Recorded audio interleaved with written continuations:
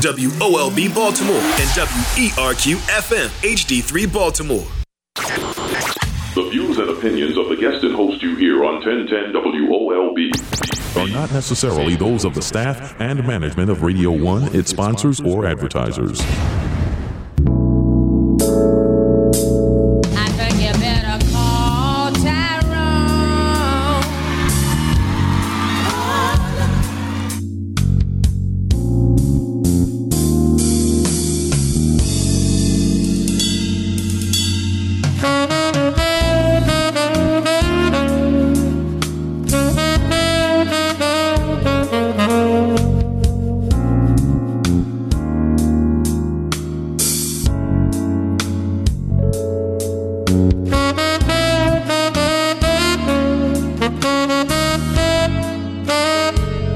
I would like to thank the people that are here to support this bill. Where y'all at? Okay.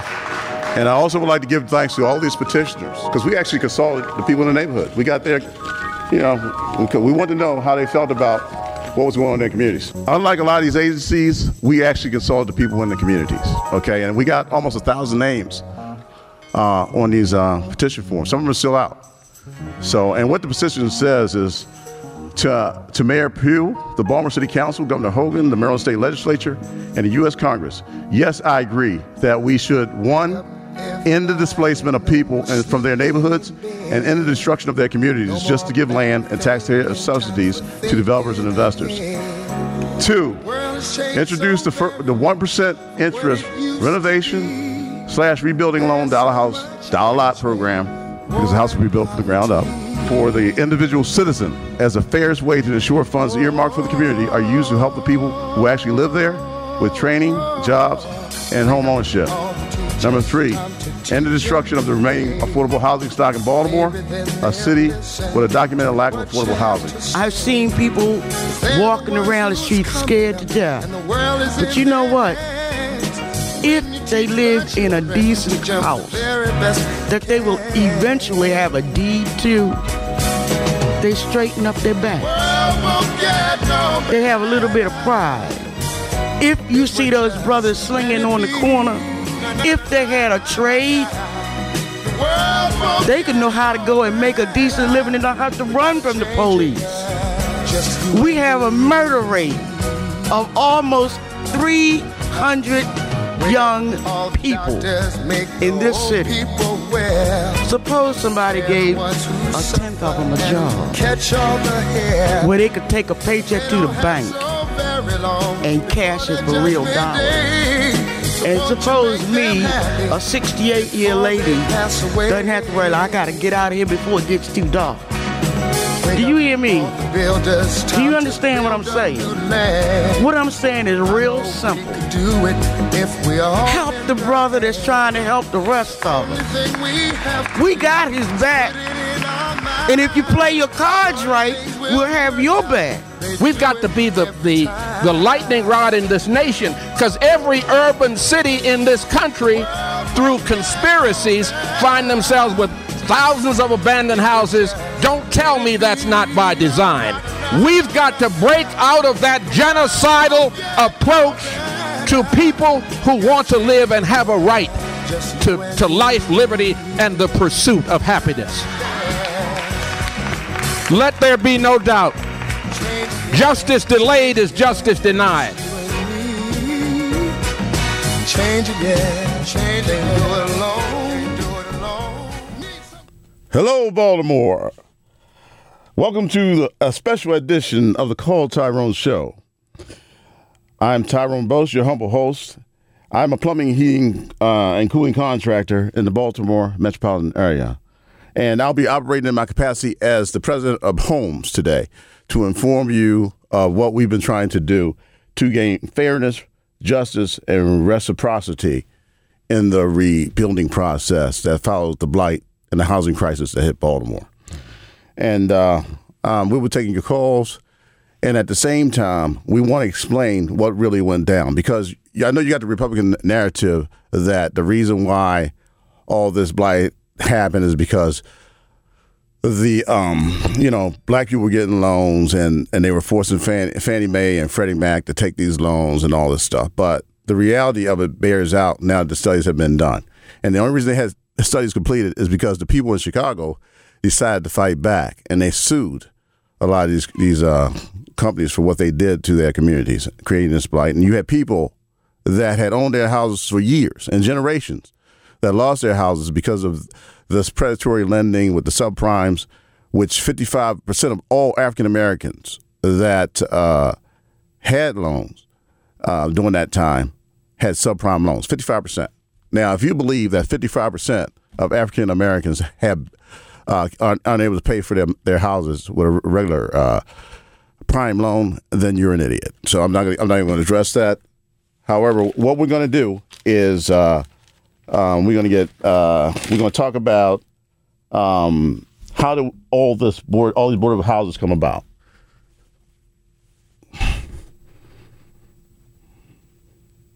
Jason, that's clip number 5. Yeah, so this is important in essentially every. How did all these board of houses come about? Number 5. George Mitchell is typical of folks in his neighborhood, and I should say his neighborhood. You drive through it and it looks like a disaster zone with the number of boarded up houses or houses that are up on either are bank owned and sitting there. Number of people who have lost their homes, all old families. George Mitchell, 76 years old when he got the last loan. Every penny of the loan went either to pay off the previous loan or to IndyMac's closing costs. Here's a guy who was a mail carrier for 35 years, is retired on Social Security, his pension from that, and is supposed to be making $5,000 a month. That's not a red flag. Here's a guy in a zip code that is well known to be one of the worst hit in the country. His house is supposed to be worth $125,000. So there's an example of here's a loan that did him absolutely no good. On its face, he had no reason to get. Its only purpose was to create a larger debt volume and a bigger loan that the bank could then sell into the securities market. The depth of the predation is stunning and stands in direct contrast to the national rhetoric around borrower responsibility. The responsibility is very clearly on the lenders here. So there's 250,000 people in foreclosure right now. That's 50% greater than there was this time last year. There are more than 2 million people more than 60 days delinquent on their loans. More than 2 million. Those people are headed into foreclosure. Like George, there are people who were in foreclosure the day they signed the loan, and it's just a matter of time before they arrive on the auction block. And so you have neighborhoods that were communities, and we've seen throughout history this repeating itself in black neighborhoods where they were communities, and that community is a living organism that is more than just a collection of houses and more than just a collection of people. And after it gets gutted, that has an echo effect on people's lives. Sooner or later, we're going to have to come up with a large-scale plan, in my humble opinion, similar to the one we create the first housing boom in mid-century, to get working-class folks and middle-class folks into loans that make sense. And he made a salient point. He made a very salient point towards the end of that clip. We need to start getting middle class, to cure this, we need to start getting middle class and working class people into loans that make sense. Okay, because what was happening is they were being steered into these predatory subprime loans, which were the most expensive loans in the universe. Okay, so if you got a whole group of people, being black people, who have the most expensive loans in the universe, and you have another group of people, and I'm not being racial, but this is the facts that bear out. Yeah, being the majority population, white folks, I'm just going to say, because Latinos suffered too, but blacks suffered the most. Then the people that have the best loans in the universe are going to do better as far as not defaulting on loans than the people that have the worst loans in the universe. That's just common sense, people. Okay, so actually, that's what happened. The people with the worst loans in the universe, the most expensive loans, actually had the higher rates of default. However, they actually did better. The numbers considering how many subprime loans they got compared to white people. They actually did better than white folks in keeping their houses. But I mean, you can't fight against a systematic targeting of black people in subprime loans. And I sold some real estate around that time. And, I was mainly selling it for my brother who was restoring houses. And I had a friend that I knew for a fact that she got a loan that wasn't representative of her credit. And I advised her against that. And that company was actually sued later on for actually doing what I was telling her that they were trying to do to her. So, as I said, there's a lot more to this than personal responsibility. A lot of it had to do with people just outright stealing and transferring wealth from one group of people, the black world, to the white world. Let's just call it what it is. So what that ended up being is like a reverse reparations. People want to talk about reparations. We lost the black community lost about $213 billion in wealth being transferred to the white world during that housing crisis. And a lot of people aren't aware of that. Very few people are aware of that. I'm sure because the rhetoric is still being put out that it was it's personal responsibility and nobody did any stealing or lying or, lying on applications and this, that, and the other thing to steer these people into these predatory loans. You had a former Chase Manhattan Bank executive, James Spectrum. He told how Chase will systematically target minorities in this country for more expensive loans. Systematically. And the executives knew what was going on, but they're like, so what? I mean, we're making money and we'll just sell these loans later. So, why worry about it, And so what happened was, again, people ended up in these loans and they end up losing their houses. I mean, some of these people, the day they signed the loan documents, they were already in foreclosure, and these execs knew it. And the Chase exec said that as I said before, these execs knew what they were doing. They knew they were targeting minorities. They purposely targeted minorities, Latinos, and blacks for these subprime loans, and it resulted in a predictable loss of homes. And white folks lost their homes too, but for the most part, the subprime loans were the cause of that debacle. You had things that were, and what I mean by subprime loans is a loan that's below more expensive than a regular loan. It could be an interest-only loan that blows up after a few years. You're just paying the interest, and all of a sudden your mortgage is $3,000. You're paying $500 in interest, and then all of a sudden your mortgage is $3,000, and it's time for you to go. Or you're paying an adjustable, what they call an ARM. You pay that small amount at first, and then the ARM balloons up to $2,000 a month mortgage, and then eventually you lose your house. So that was the real deal behind what was going on. But let's find out if they really hate us, and that would be number one. Let's find out, number one, if they really hate us. Yeah, so this is important in essentially every metropolitan area that had any meaningful black population. Redlining may have begun in Baltimore, but it was a nationwide phenomenon. It was introduced by the U.S. government. It gets its name because literally they would draw with a red pen on a map and not loan or not provide federal mortgage protection to any mortgages issued in that portion of the city. And what it was particularly aimed at was not neighborhoods that were already majority or almost exclusively black, but any change from an area that used to be overwhelmingly white to a area that was desegregated. The theory of this was, oh my God, prices will collapse because of white racism if somebody who's black moves into the neighborhood, and we, the federal government, are guaranteeing the lenders against losses. The lenders will suffer significant losses. They'll pass them on to us.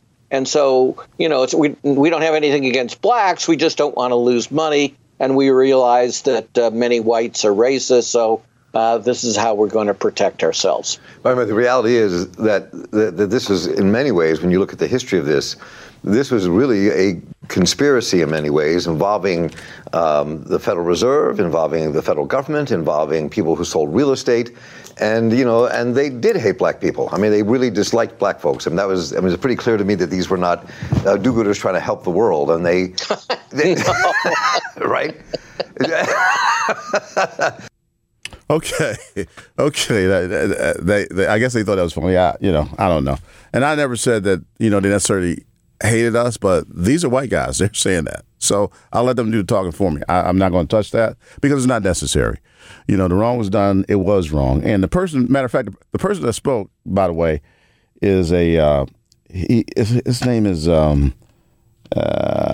Bill Black. Yeah. He's associate professor in law. He's associate professor of law and economics at the University of Missouri in Kansas City. He's a white-collar criminologist who wrote the book, The Best Way to Rob a Bank is to Own One.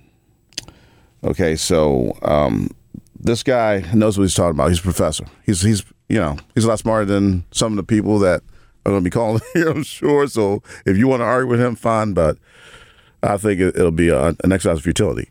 Let's bring up Gene. Go ahead, Gene. Hey, Tyrone, how you doing today, man? All right, sir. How you doing? Okay, good. I just want to make sure you can hear me.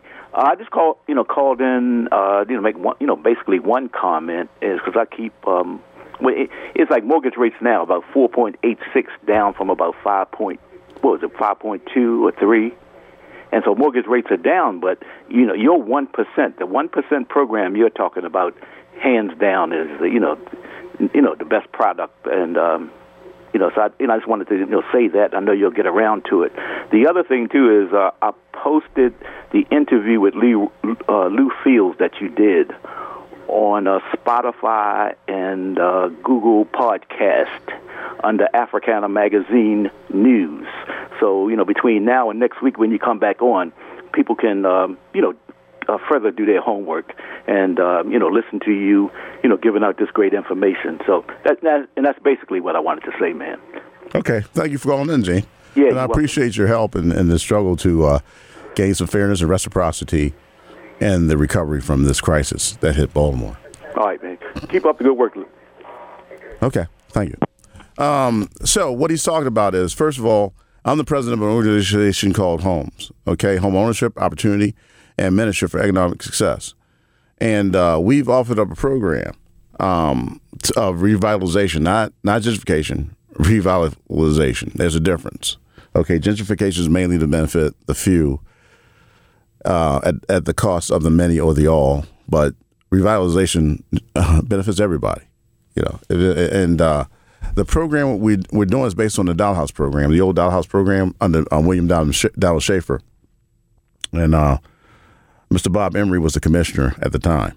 Okay, what they did was they were going to, just to give you a brief rundown how this worked, and this is one of the most successful rehabilitation programs in Baltimore's history.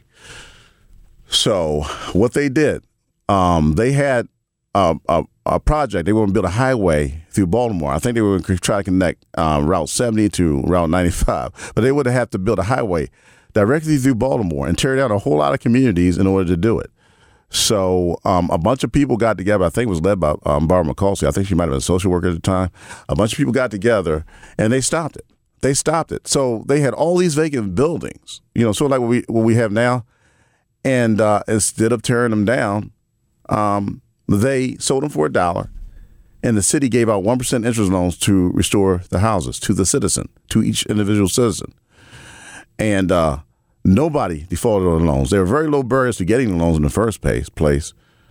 The banks wouldn't do it, so the city had to issue a bond in order to cover the loans to the citizen because the banks refused to do it. It was a 1% interest loan, and that's what gave it the flexibility to work, to make it so successful. No, again, they were very low hurdles to getting the loan. It was a 1% interest, and they did whole blocks at a time.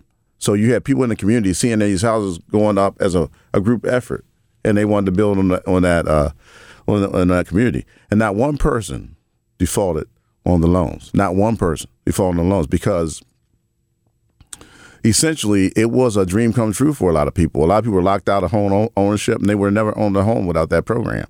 And the mortgage rates were with 1% interest were so low that you would have to be stupid to default. And by the way, when people default on a loan, it's usually because they get in over their head, not because they're paying less than what they're paying for rent.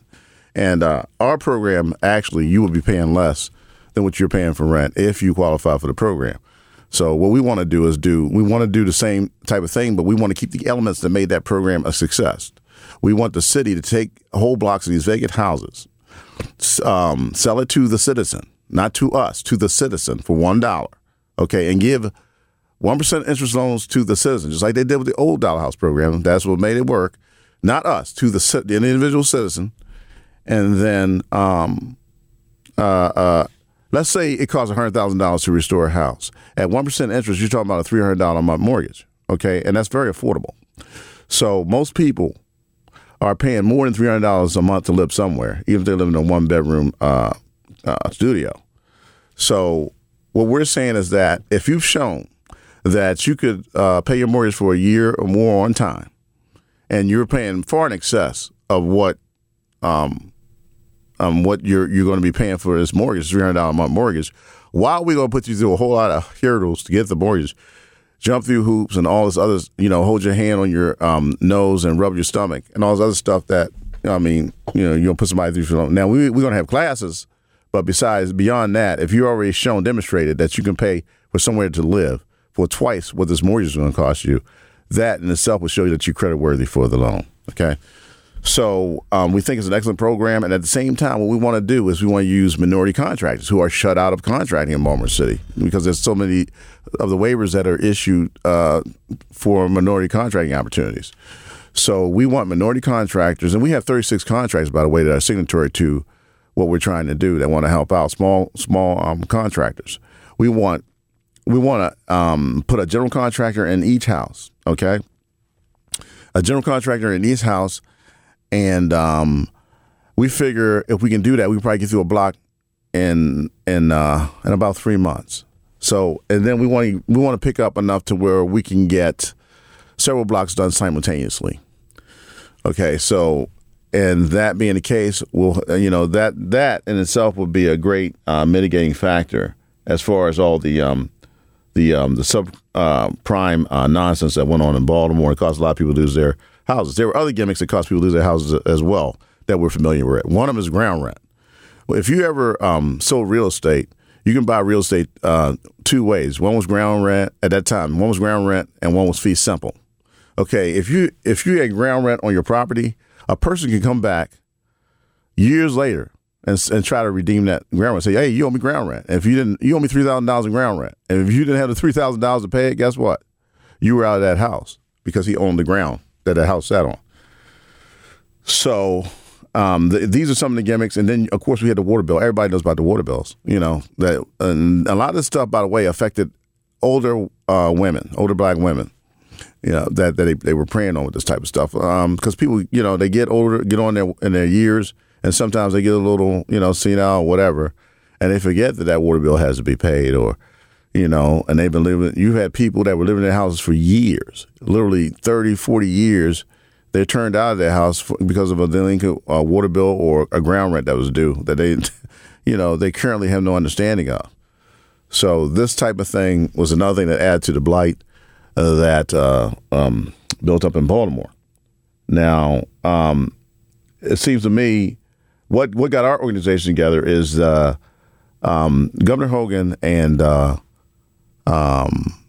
then Mayor Stephanie Rawlings-Blake stood in Sandtown, Winchester after the Freddie Gray riots and announced a plan of $700 million to tear down houses in the black community in Baltimore.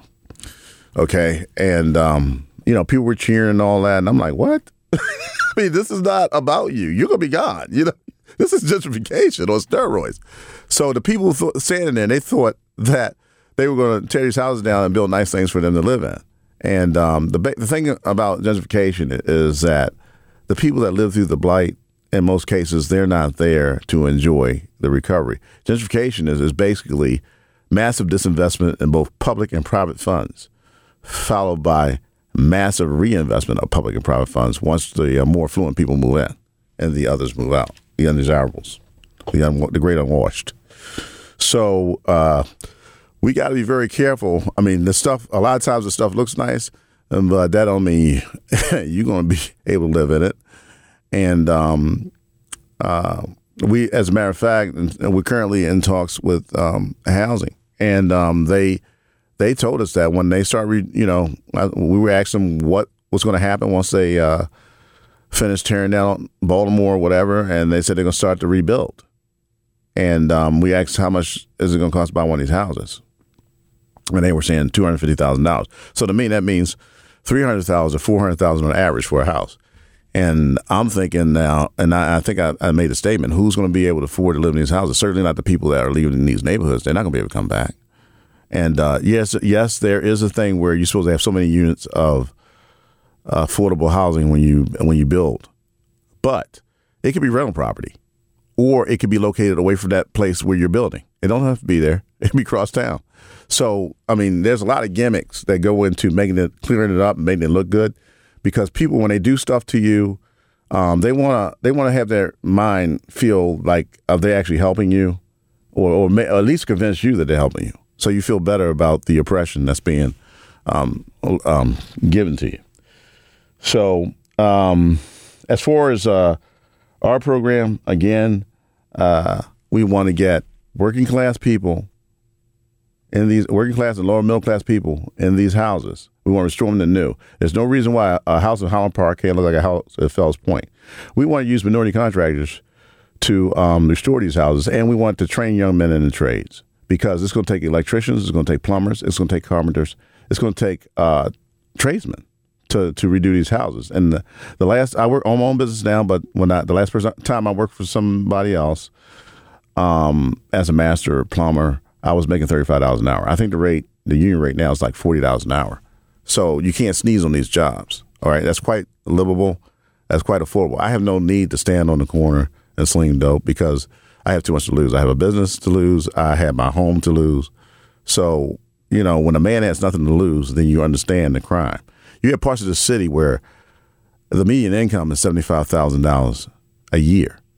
And for black males in Sandtown, Winchester, the unemployment rate is 62%.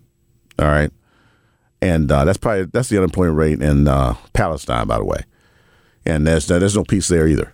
So until we can take a holistic approach to the violence in this city, then we can expect, a lot of it to continue, because a lot of it is associated with the drug trade and people selling dope, in the same way that you had the violence during Prohibition with the white gangsters who were selling illegal alcohol, because alcohol was illegal back in the day, and you had a depression going on, so people resorted to selling illegal alcohol, and you also had notorious gangsters during the Depression, like Bonnie and Clyde, Billy the Kid.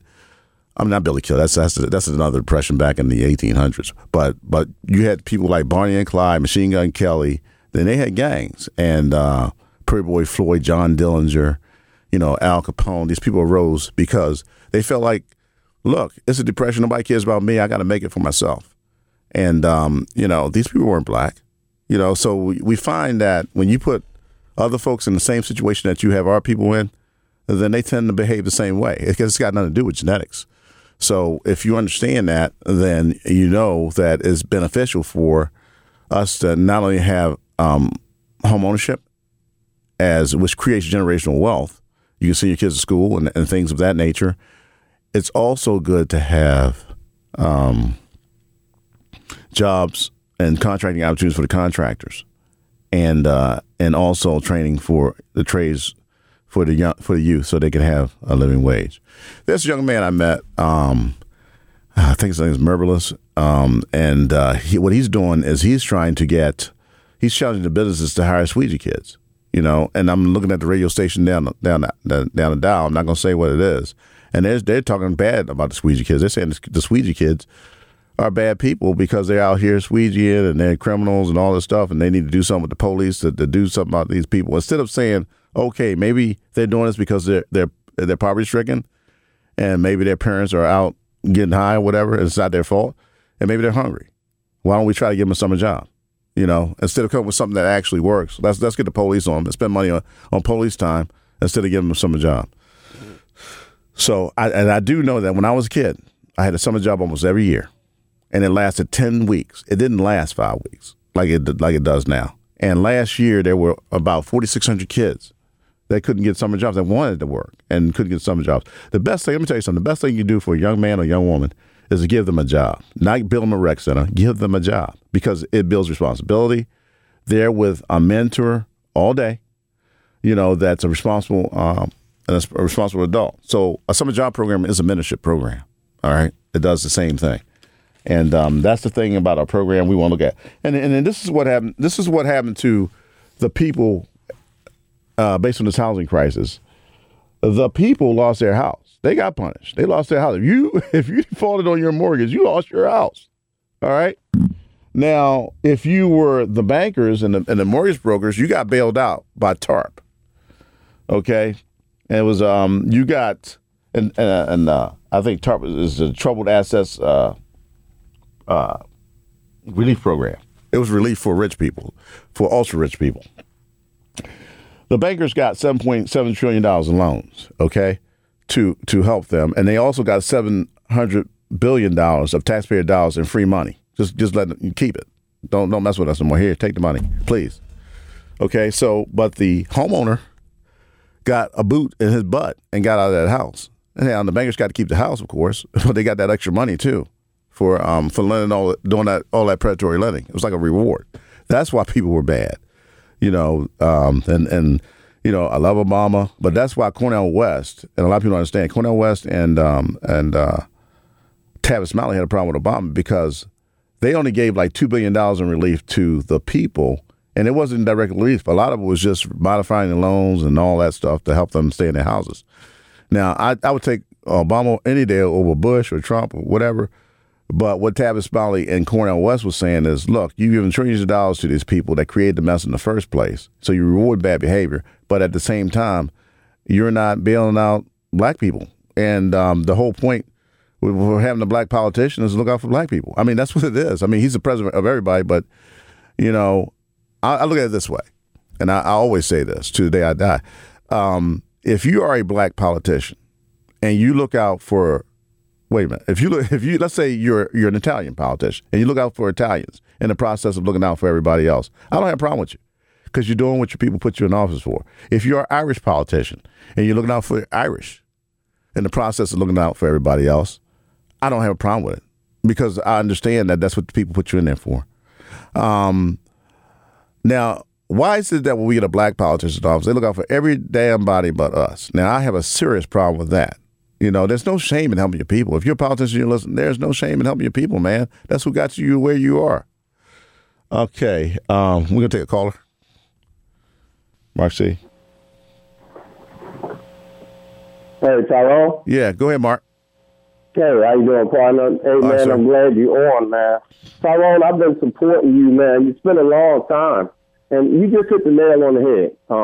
I've been in the call to action meetings with you, and Jack Young had a chance to make it right. He said he wanted to meet with you. Has he met with you yet? No, he hasn't, but I want to give the man a chance. I'm going to take him at his word that he's going to meet with her. With our organization, our coalition. I never want to meet with any politician by myself. Our coalition has a very well-accomplished group of people, very good, a very good, accomplished group of black folks, very intelligent of all professions, subject matter experts in different fields. We have professional project managers in our core group, and we have ex-military officers, and these people are looking at what happened to our people. And I, for instance, I was a military officer in Iraq, and I was over there rebuilding that country. I'm not gonna. It's hard for me to come back here and see my community in Iraq after going overseas to rebuild somebody else's country and not do anything, not even open my mouth. I can't. Maybe other people can do that, but I can't. And I appreciate you coming down. The night we had. And my point. Huh? And my point is though is in support of you, man. You've had it. You've made it plain. What you want to do. Man, you've talked about the young people now not having jobs because of the summer program. They cut it down to working. 5 weeks. Didn't put monies into it. But Jack Young said on the radio when you called in, he said he was going to meet with you guys, and he didn't. Well, no, I'm not going to say that. I always want to give people a chance before. Let me finish, Mark. I always want to give people a chance. I want to give people a chance before I say they refuse to do what they said they did. Now, I'm going to give the man a chance. I did meet with Ms. Moselle, who is the chief of staff in charge of housing. But right now, Jack Young is the mayor. The mayor is the only person that can actually tell the housing commissioner what to do. And right now, if I'm correct, and right now, our impasse is with the housing. The talks with the housing, how they want to do the funding. We're trying to get these loans sourced by the city or by the state instead of by the banks, because the banks won't give us the flexibility to do what we need to do, i.e. the 1% loans and the 1% interest loans and the no hurdles to getting the loans. So I hope Jack Young meet with you, man, and you get it going, because we definitely need it. Because, man, I've been with you. You called for the first meeting on War Memorial Plaza. What was that, when Steffi Roll and Blake was in office? Yes. We actually what actually happens, we got 1,000 names on a petition to do this from the impacted areas. We actually went to the communities. I don't hide. I go right down there where the people are. We talk to the people. We got 1,000 names. And these people, a lot of these officials don't even go in those communities. We went down there. We got 1,000 names on a petition, and we talked to community leaders, and everybody agreed that they preferred doing this to tearing down the houses once they found out there was an alternative. Now some of the community leaders may have agreed that, and housing officials have told me that some of the community leaders have agreed that they want the houses torn down. And I said, if they agreed to that, that's only because you told them that there was no other way, that the houses couldn't be saved, which is a lie. Almost any house can be saved as long as you got the bricks. Okay, and we have people, and I met with Habitat for Humanity, and they routinely restore houses with the back walls missing and the roofs missing. Okay, so it can be done, and we don't want to profit. We want to do it just at cost. Whatever it costs to do that house, that's what your mortgage is going to be. No profit. I'm glad you're on, man, and I hope we can move forward with it, man. Be blessed, man. I'll be on this Sunday at 5 o'clock with a friend of mine that does automotive training. HVAC and some other stuff. All right. Thanks for calling in, Mark. And I'll talk to you later. So we'll be on at 5. All right, thank you, sir. I'm glad you're on, brother. All right, appreciate you. And I appreciate what he was saying. We got a lot of support from the community. When the day we went down, when you heard the intro to the show, that was some clips from the testimony that we gave, and we had packed City Hall. I was so proud of black people that night. We had packed City Hall. They had opened the overflow areas. It was a beautiful thing. It was so beautiful. The power of unity. Because Baltimore is 62% black. It's 29% white. And I might be a little off with the figures, but I'm pretty damn close. You can look it up. And the rest is others. Okay, but Baltimore is actually controlled by the white community through the business community with such things as the BDC and those other things. And that's the majority should rule. There's no way we should be asking for, and they can't fulfill it, a minority of contracts, and we're the majority of the people in the city. Okay, let's go to the next caller. Hello, Marvin. Hey, man, how you doing today? All right, sir, how you doing? If we the majority of 60% in the city and the white people is 29%, I don't know if you say that way, though. I think they're throwing us out at the lottery rate. It turned down our neighborhood at the same time. We should be in a position where we should be able to control a little bit more better than what we are. Well, the problem is, Marvin, is that people need to learn the power to vote. Now, I know people are saying, voting is useless. Okay, but I can't always agree with that. And some of the people that say that, I agree with them on a lot of things. That point I can't agree with, because if voting had no power, they wouldn't have been killing people for it. Medgar Evers was killed because he was trying to organize people to vote. You had the Freedom Riders were killed because they were trying to organize people to vote. If it had no power, then the adversary would not be trying to kill you for organizing people to vote. And they wouldn't have all these different, you wouldn't need a Voters' Rights Act that they got to renew every so many years. So it must be some power to it. And I've learned that from, engaging in boxing and kickboxing and things of that nature, that you focus on your adversary's weakness. So if right now, that's the only weakness that they have. We don't have any money. so Al, let me finish. But a billionaire only has one vote, but he has a lot of money. Okay, go ahead. Our real true weakness is people and numbers, and believing the same things that the next person believes. Unity. That's called unity. Yeah. Go ahead. Once the unity come into place and the people start to understand and wanting each other, just how they can combine and do business, then it'll be a lot better for us. Absolutely, I agree. The problem what we don't understand yet. Yeah, but see, that's the things. If you think about our great leaders like Marcus Garvey, Dr. King, Malcolm X, they understood unity in its entirety. They understood the power of it. Because Dr. King could say, okay, we need 10,000, we need some people down at the square tomorrow at 10 o'clock. And it'd be 10,000 people show up just because Dr. King said it. Yeah. That's the type of leader we need. Everything in the world have a cause to stick together but black people. Everything, including down to the animals, lions, whatever, anything sticks together when they come. That's because we've been socialized, Marvin. That's because we've been socialized not to trust each other. That's why I play these clips. Because let me finish. That's why I play these clips to back up what I'm saying. Because sometimes we won't believe it unless we hear it from a white person. Okay, that's right too. Because we've been socialized not to believe or not to trust each other.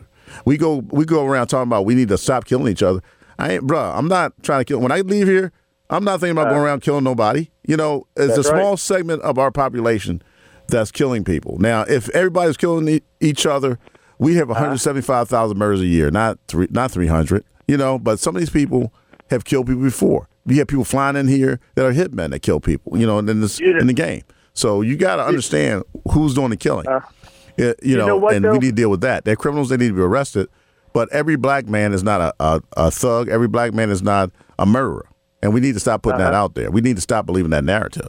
That's true. But you know what, though? Yes. One thing what we all can do is it only takes a small, simple conversation to talk to somebody. Just talk until you can get through them. If everybody started doing that, we probably start to feel each other and get along with each other. Well, a lot of it has a lot of that killing has to do with people, business. It's like, okay, so you took my drug money, all right, and I'm not saying all of it, but you took my drug money. I can't go to the police and say, and I got warrants on me. I can't go to the police and say, look, Pookie stole my drug money and he stole my drugs. I mean, come on. So I got to deal with that on the street, and then Pookie's posse is going to retaliate. So you keep the thing going because of retaliation. It's not the black man coming home with a construction hat on, putting the construction hat down, saying, "Wow, I had a hard day at work. I guess I go out here and murder somebody." That's not happening, man. But we keep convincing ourselves it is. Though, man. We got to start analyzing what's going on. We keep convincing ourselves that that's what's going on. It's not. It is not. Every black man is not a murderer, man. And every black man doesn't even carry a gun, for one thing. I don't even carry one. That's what I'm saying. So I don't think you out here killing people. I'm not killing people. All right, so let's stop. The way it's starting to get, is starting to make you want to go and kill people. I don't want to kill nobody, brother. I'm not even putting that out there. Okay, well, okay. Have a good day, sir. Have a good day. Right. I can't agree with that narrative. All right. Let's go to, first of all, before we go to, I see up there Diane, but before we go to Diane, what I would like to talk about is reverse reparations. Let's talk about reverse reparations and how what happened to us during the housing crisis was actually a form of reverse reparations. And the cities are divided up even today along lines that are very recognizable from the maps of literally 70 years ago. And and we're talking about this now in the midst of these reparations discussions going on in Washington, D.C., that Real News is also covering. But, that to me is what we haven't seen before is a report that actually details what that cost has been to the black world. Right, and it wasn't lost, of course. It was taken. Taken, exactly. Stolen, exactly. Right. It was taken by white people. Right. It was reverse reparations. Right, exactly. Exactly. So, again, there are two big things happening. One is that they are selling the homes to blacks at inflated prices. And two, they're selling the homes in a manner where you often didn't actually end up with a home and often paid what should have been huge amounts of equity into the home and lost all of it. You combine those two flows. And remember, we're just talking about one city, albeit a large city with a large black population, but also only a portion where we actually knew the names to be able to study them because of this lawsuit. So the actual losses, even in Chicago, are dramatically larger than the $4 billion. And the losses nationwide to the black community, again, it's not like you just lose the money in a rat hole. It going to rats who happen to be white is going to be vastly larger than that partial sum for Chicago. Okay, so like I said, some of these things I don't want to say out of my mouth. I'll let white folks say it, okay, because it carries greater weight when they admit to some of the things, when the good white people, now all white people aren't bad, by the way. The lady who introduced our bill or our proposal to City Hall, which was voted on unanimously by the City Council, even though we haven't got any money for it yet, was a white lady named Mary Pat Clark, very, very good lady. You know, she's done a lot of good in the community. And she had the courage to bring this thing forth. And she knows the business community is against it, you know, but she still, and we didn't even back her, you know. And we have these other politicians, just because you're black, if you're not doing anything for the black community, you're useless. You're totally useless. Okay, let's go to Diane.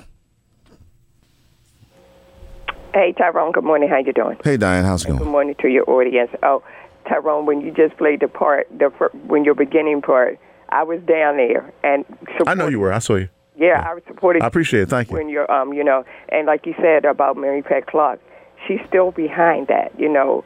And people just don't know what you go through just to get it on, you know, hearing on it. You know, they don't understand. Oh, we worked very hard to get that. Oh, my God. I went back and read, rereading Dr. King, Why We Can't Wait.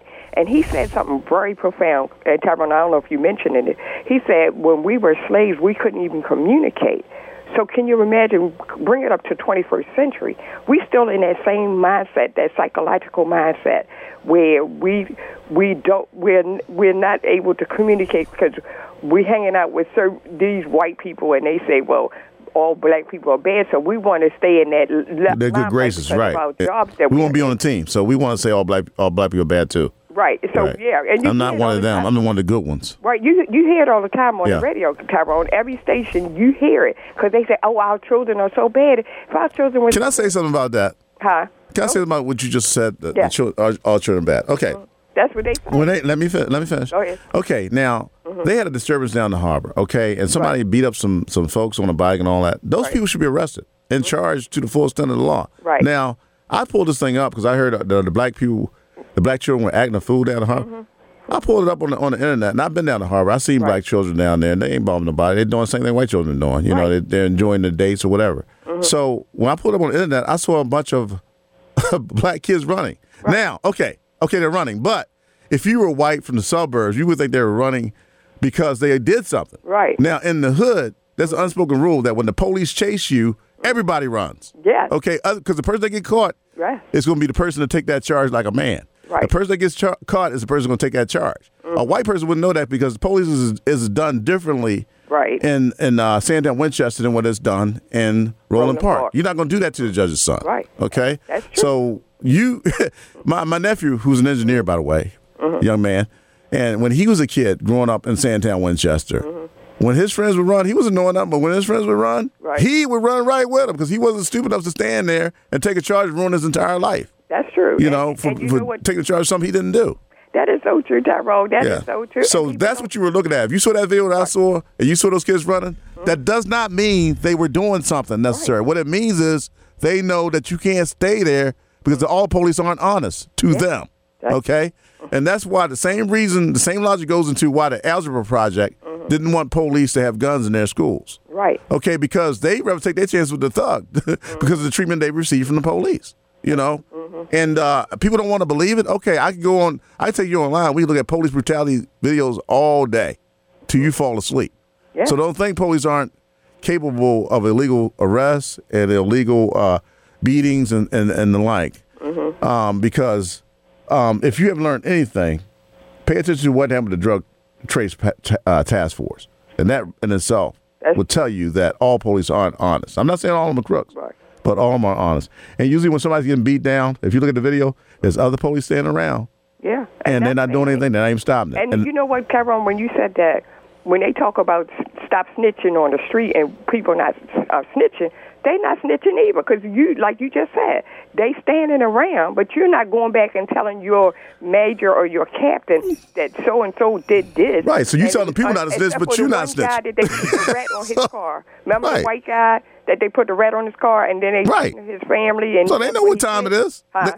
The police is telling you to snitch, but they're not going to do it. Right. That's insane. Right, and you know what, Tyrone, when you talk about, people need to understand, a lot of these houses got better foundation than these new houses that they're putting Absolutely. up. They built in the last hundreds of years. And look the new at houses built in the last 20. In the white community, they never tear down. No, you better not. They you better not. Them. Like you said, what you're talking about, people need to understand what you're talking about is restoration in a community, and white people do that. Right. You better not go to Fells Point talking about tearing down a house. They will kick your butt out of there so quick. Right. Your eyes will be rolling. And like you said, they have been vacant for 2 decades, but they come back in and remodel it. If it was just a wall up. Yeah. Yes. All right. Okay, we're going to have to go to the next call, Diane. Okay. Let's go to Keith. Hello, Keith. Yeah, it's my first time calling. Oh, congratulations. Yeah, I just wanted to touch on, I just caught the show in the middle, but I wanted to touch on something that you said about how, we as a race, man, we got to stop, like, especially openly just chastising one another and, saying things like, y'all need to stop killing one another, because every black man is not out here killing people. Every black man ain't got a gun in his pocket to kill anybody. More white people have guns than we got. Exactly. And they're not giving them up. Things that other races do, but I've never seen, a white person, an Asian person, or anybody else, when all of these massacres and stuff take place, I've never seen any other race say, y'all need to get yourself together. Y'all need to stop killing one another. I mean, it's always us, like, downing one another and making it seem like we are all, that way. And that's not the case, man. And, these kids that we're talking about, squeegee kids, the ones down the harbor, right. And I met the gentleman that's trying to do something with him. He's he was at a community meeting, and he's a brilliant young man. And he wants to challenge the business community to put these young people to work. Because what they're saying is, we want a job. We are willing to work for this money. We don't want to be out here slinging drugs. And I don't want them, 40 running up to the car, at a time. I don't either. Like that. And so I let's don't find them a job. My windows, man. I'll pay them. But let's give them some job. But help them out. It's a need there, and their reality is they can't wake up in the day. They may not have the type of lifestyle or the type of home to just wake up in the morning and have a meal. And be able to go and have a meal. Apply for jobs. They need money now. They need money now because their parents are strung out on drugs and they're not around to feed them. Okay, let's. All right, Keith. Let's go to Let's go to Charles. What? Mr. Tyrone. Hey, how you doing, Mr. Charles? Right. Now, I always want to ask, when do we go to real solutions? Well, and by that, I'm asking, how does the voting matter if we never have an issue on the voting ballot? Well, the voting matters because if you don't vote, you think they ain't paying attention to you now? They're never going to pay attention to you. And like I said, if voting had no power, they wouldn't have been killing people to stop them from organizing people to vote. Now, what we need to do is leverage our vote. That's what we need to do. Leverage our vote and put people. Let me finish. We need to put up candidates that are going to work for our interests, not the interests of the business community. It's fine to work for the interests of the business community, but at the same time, you got to look out for the working class citizens and the middle class people as well. You can't just focus primarily. For instance, you can't just tear down a whole neighborhood, a historic neighborhood, just to give free land and taxpayer subsidies to somebody that already got money, and ignore the people that are starving in the community, which the help was meant to help in the first place. So we're big on giving out corporate welfare, but we won't help somebody that might need a job or something to keep them moving along. Again, none of that has anything to do with what I asked. What I asked is, why don't we have our issues on the ballot? If the voting matters, then we should be voting our issues. We should be voting for reform. We should be voting for police brutality to be reformed. We should be voting for re-regulation so we can deal with this water and this gas and electric and all these other problems. I mean, how do we have a hand in what's going on if we don't have a say in what we're voting on? Okay, Charles, and answer your question. First of all, the measure that we're trying to produce, where trying to restore these houses for working class people, instead of just tearing them down and giving the land away for free to rich people and developers and giving away tax dollars to developers, we're saying take this money, that $700 million and the $600 million, which is really $94 million to tear down houses, and $600 million in giveaways for redevelopment. Why don't we just take that and give it to the working class citizen in the form of loans? Don't let them have it. I mean, just lend it to them and let them restore the houses and use it as an economic engine to restore our communities, provide jobs training, etc. We had to put this before City Hall because I believe, if I'm correct, only the mayor can take a house off a list once it's been slated for demo. Because I hear people saying, why don't we just go down and get all these houses and all that? If I had $1 billion, I can't take a house off the demo list, to restore it, unless the mayor, without the mayor's graces or. Okay. So, right, I still got some more callers, and I thank everybody for calling in and tuning in again next week for the Call Tyrone Show. Okay, I got 30 seconds. I'm gonna try to grab Fred in here real quick, and then we'll have to end the show. Tyrone, how you doing? All right, sir. How's it going, Uncle Fred? Tyrone, look, you got to think of pooling our resources and investing in this opportunity zone thing. The black community has to own a lot of real estate in Baltimore City because 48% of all the houses in Baltimore City are owner-occupied. You know that, right? Right. So that means we must own a lot of real estate in this city. Right. But so Fred, again, once a house has been slated for demolition, they have what's called demolition clusters now. I understand I believe that only the mayor can release that house from that list. But if you no matter how much money you got, without the compliance of the electrical people we elected to look out for us, you can't get them houses off that list. Well, I mean, if you get your community, say for the association I come out of, 900 people own their properties in our community. Okay, own my property. Okay, go ahead. You tie these together as one piece of property. That's what average about $45 million for real estate. Okay, then you go to the city and you say, "This is my community." We went to the city, Fred, and we proposed this program. Well, Fred, maybe we gotta go. Call me back next week. We'll talk about it further. But call me next week, sir. Appreciate you calling in. We got to end the show, people. I mean, we have people online, but and I appreciate all the callers, and I appreciate all the listeners. And we feel free to come back next week and tune in for workable solutions to the predatory lending and the ensuing blight that affected the black community especially, and the demolition of the remaining affordable housing stock in Baltimore City. We have a solution. Let's do it as a people. Unity. Nothing bigger, more powerful than the power of unity. Thank you for your time.